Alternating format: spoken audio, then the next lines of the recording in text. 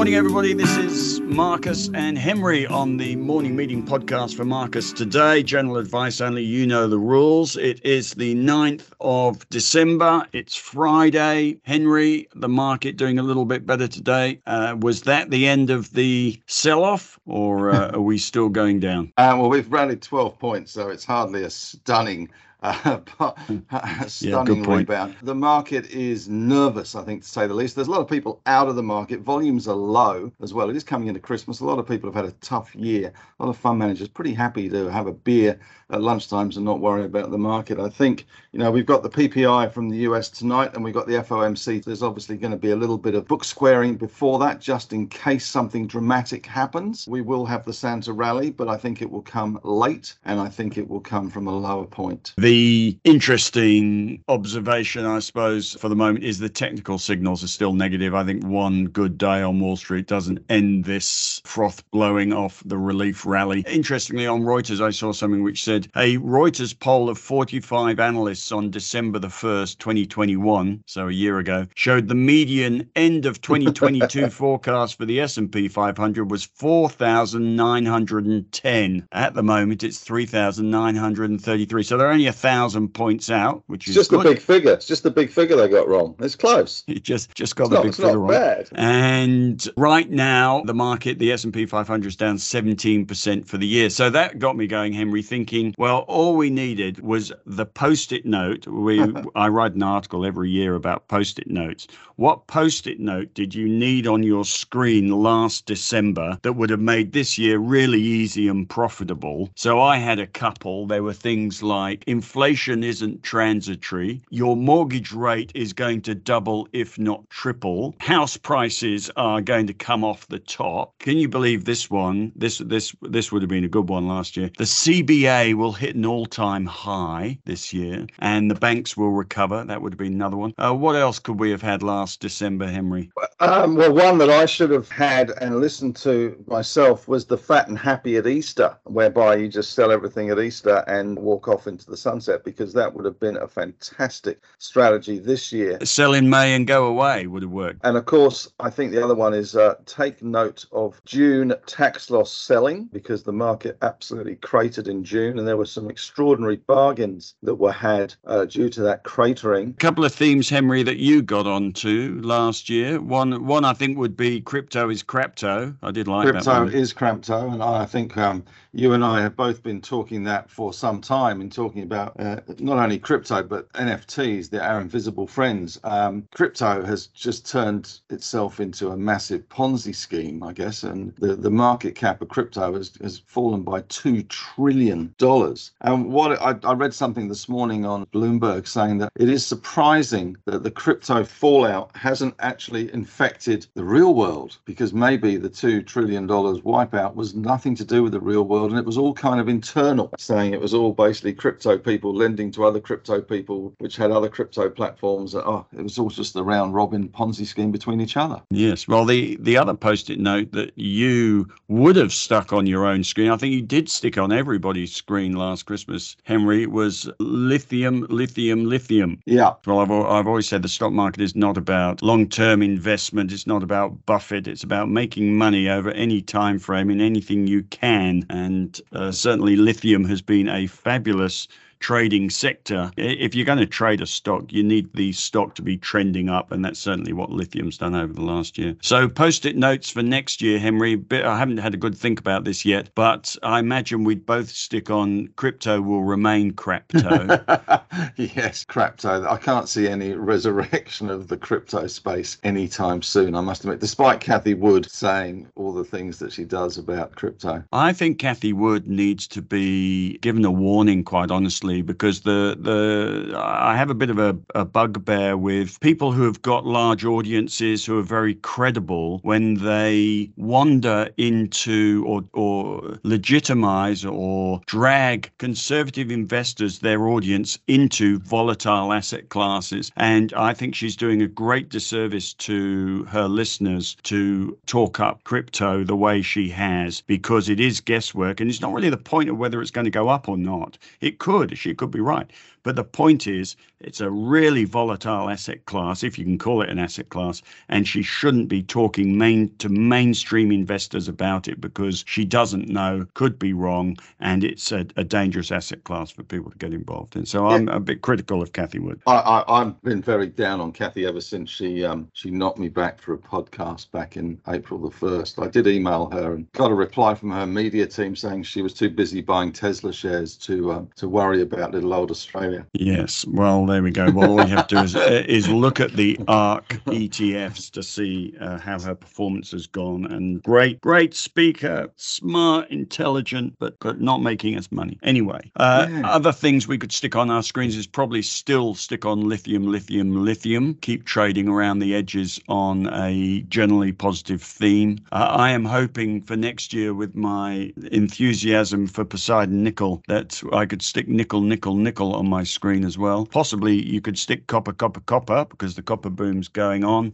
And the big one is recession is coming. Can you stick that on your screen? That's what it looks like we should be sticking on our screens. But the thing about that is what everyone thinks will happen never does happen. Always the opposite happens. Anyway, we'll see. Yeah, I mean, everybody is absolutely in unison that we're going to have a recession. It's a very crowded trade, yet, I don't know if the market's actually really pricing that in. The disconnect between the bond market and the equity market in the US and here to a bit of an extent is still quite large. Yeah, I would also say to our members, Henry, what I always say, which is we are not actually in the prediction game, we're in the reaction game. We need to wake up in the morning and make decisions based on facts, not make guesses about things we really can't know. So we will just keep doing that every day, members, waking up in the morning, making decisions. It's about the balance of probabilities. It's not about prediction. I'm just happy to wake up in the morning, to be honest, Marcus. I'm getting that way as well, Henry. Right, in the strategy section, I have the summary. We sold ATEC yesterday, which is the all-tech ETF. We're now holding about 10% cash, which seems slightly appropriate. Everything's sort of tickling a little bit higher today, so quite happy with that. I do note that the S&P 500 has peaked at exactly where you would imagine it would peak if it was in a big downtrend. It's peaked at the top of the trading range. And I do also look today, and you might find this interesting, at all the sectors and their charts, and make a little comment about them all. They all look as if they're coming off the top a little bit at the moment. Gold is still going up, wandering. The game there is to pick the top on gold, but still going up for the moment. And I've got an interesting chart on the bank sector, which has got 0 on the scale. Have a look at that, and you will see that this is not a growth sector. It's going sideways. This is an income sector, and it is also a sector you don't bother trading. It's not a trading sector. We do appear to be at the top of the very tight trading range, but really this is for income stocks. It's not going to change. Income investors, is not going to change your life. But have a look at that chart. It is a bit of an eye-opener. When you open charts, your software always adjusts the scale to show you the limits of your time frame, the top and the bottom. So everything looks volatile, but put 0 on the scale and you'll see bank sector sideways, not going up, not going down. Don't bother trading it. Hold it for income. And that's about it for strategy for me. We've got quite a busy week coming up next week. We've got PPI numbers tonight, Producer Price Index. We've got CPI numbers next Wednesday morning, and then we've got the FOMC meeting next Thursday morning. So they'll obviously be guided by the CPI number. But the guesswork is that they will raise rates 50, not 75 basis points, and may make some more comments about it being not about the pace of rate rises now, but about where the peak is and when the peak is. Anyway, our market could rotate one way or the other on that FOMC meeting next week. What have you got going on in your section, Henry? Well, Chalice, what can I say? What a boomer that has been. It had a massive run yesterday, up 13%. I did sell some only because I had 4% and a bit in Chalice, and I do like to sell into things. It does appear that I went way too early, as always. I only sold 1% of the 4% and a bit. So it is up another 4.6% today. There's some research out as well. We bought it at 460 odd. It's now 660 odd. And I think we only bought Chalice in June this year. but in the last couple of months, it has risen from $4 to $6.50. So going pretty well with those drill results from Gonaville. The other one that I'm interested in and looking at is an old favorite of mine called Karoon, which is a Brazilian oil and gas producer. Interesting things happening in Brazil, obviously, with a new president, but obviously been affected by the oil price to the extent that it has dropped like a proverbial from 240 to 210. I'd really like it to be at $2 because I'd like to be buying it there at $2. So if it got to $2, I think I would be a buyer. The other one that I'm looking at is Nuren, which I did a podcast with John Pilcher, the CEO. They've got a big year coming up. March is their crucial time for them. So that one's come back a long way. I think it got really puffed up for the index inclusion in the global small cap index. It's come all the way back from close to $9 to $7.20. I think that one's starting to look interesting. It's stabilized. So Karoon and Nuren on my watch list to add. Good stuff. And in my ideas section today, as everyone will know by now, we've sold just about everything. We sold Domino's yesterday. We've got Sandfire Resources, the only one left in there at the moment. Copper stock, that's still going up today, is up 3%. And we're holding B-Bus, which is not going very well today with the US being up a little bit. But B-Bus is the ETF that's geared 2 to 2.75 times to the S&P 500 going down. So we're having a bet on the short term being negative, and the medium term we're still looking over our shoulder, wondering whether we're in a relief rally in a bear market or whether we're in a new bull market. It's looking a bit like the former rather than the latter at the moment. There are a few technical sell signals today. Interestingly, first time we've seen a sell signal for some time in resources, Rio, Fortescue, also Webjet. Mineral Resources got a capital raising today. Interestingly, just sort of tipped over before that happened. Someone might be a bit leaky there. But I'm sure that will be well attended and the share price will be unaffected. And I just note the big accounting irregularity at Downer EDI. They had a profits warning yesterday. Everyone's writing about it. A bit of research around today and lots of stuff in the newspapers. Not really the point. The point is they've also had a bit of an earnings downgrade, talking about higher costs and bad weather, but particularly higher staff costs and supply chain issues. We're coming into the results season in February.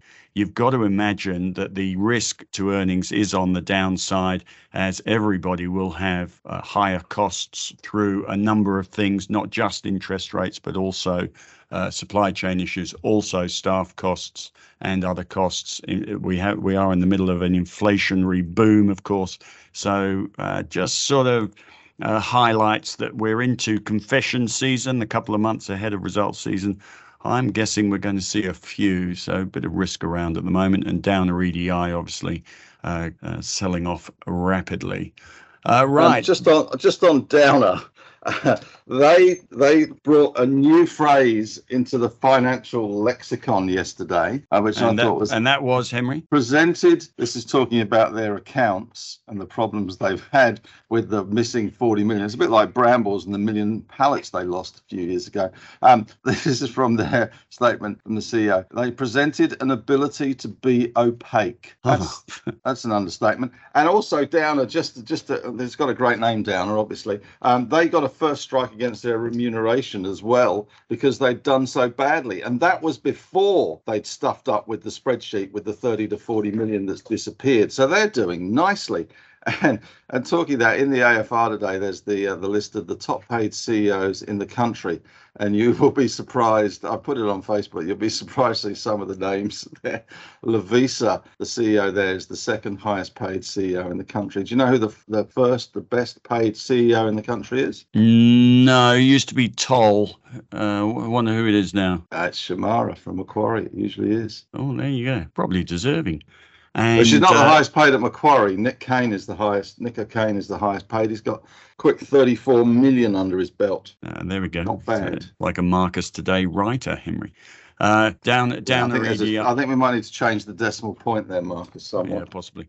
Down a EDI down from 520 to 382 in the last few days on the back of all that schmozzle. Anyway, there we go. We're waiting for the PPI numbers tonight. Obviously, FOMC next week and CPI out of the US next week. Not much else going on. And I will be back with the weekend email tomorrow. Henry, any last words? Oh, Slow Horses, Friday, new episode out. Best thing on telly. Yes, I have one for the water cooler as well. I think I'm going to start my own competitive water cooler at the weekends, Henry. Mine is. Have you watched Pepsi? Where's My Jet? No. You should watch it. It's really good. There we go. We will see you all next week. Everyone have a fabulous weekend. I'll be back with a weekend email tomorrow. Thank you, Henry, and have a good day. Bye.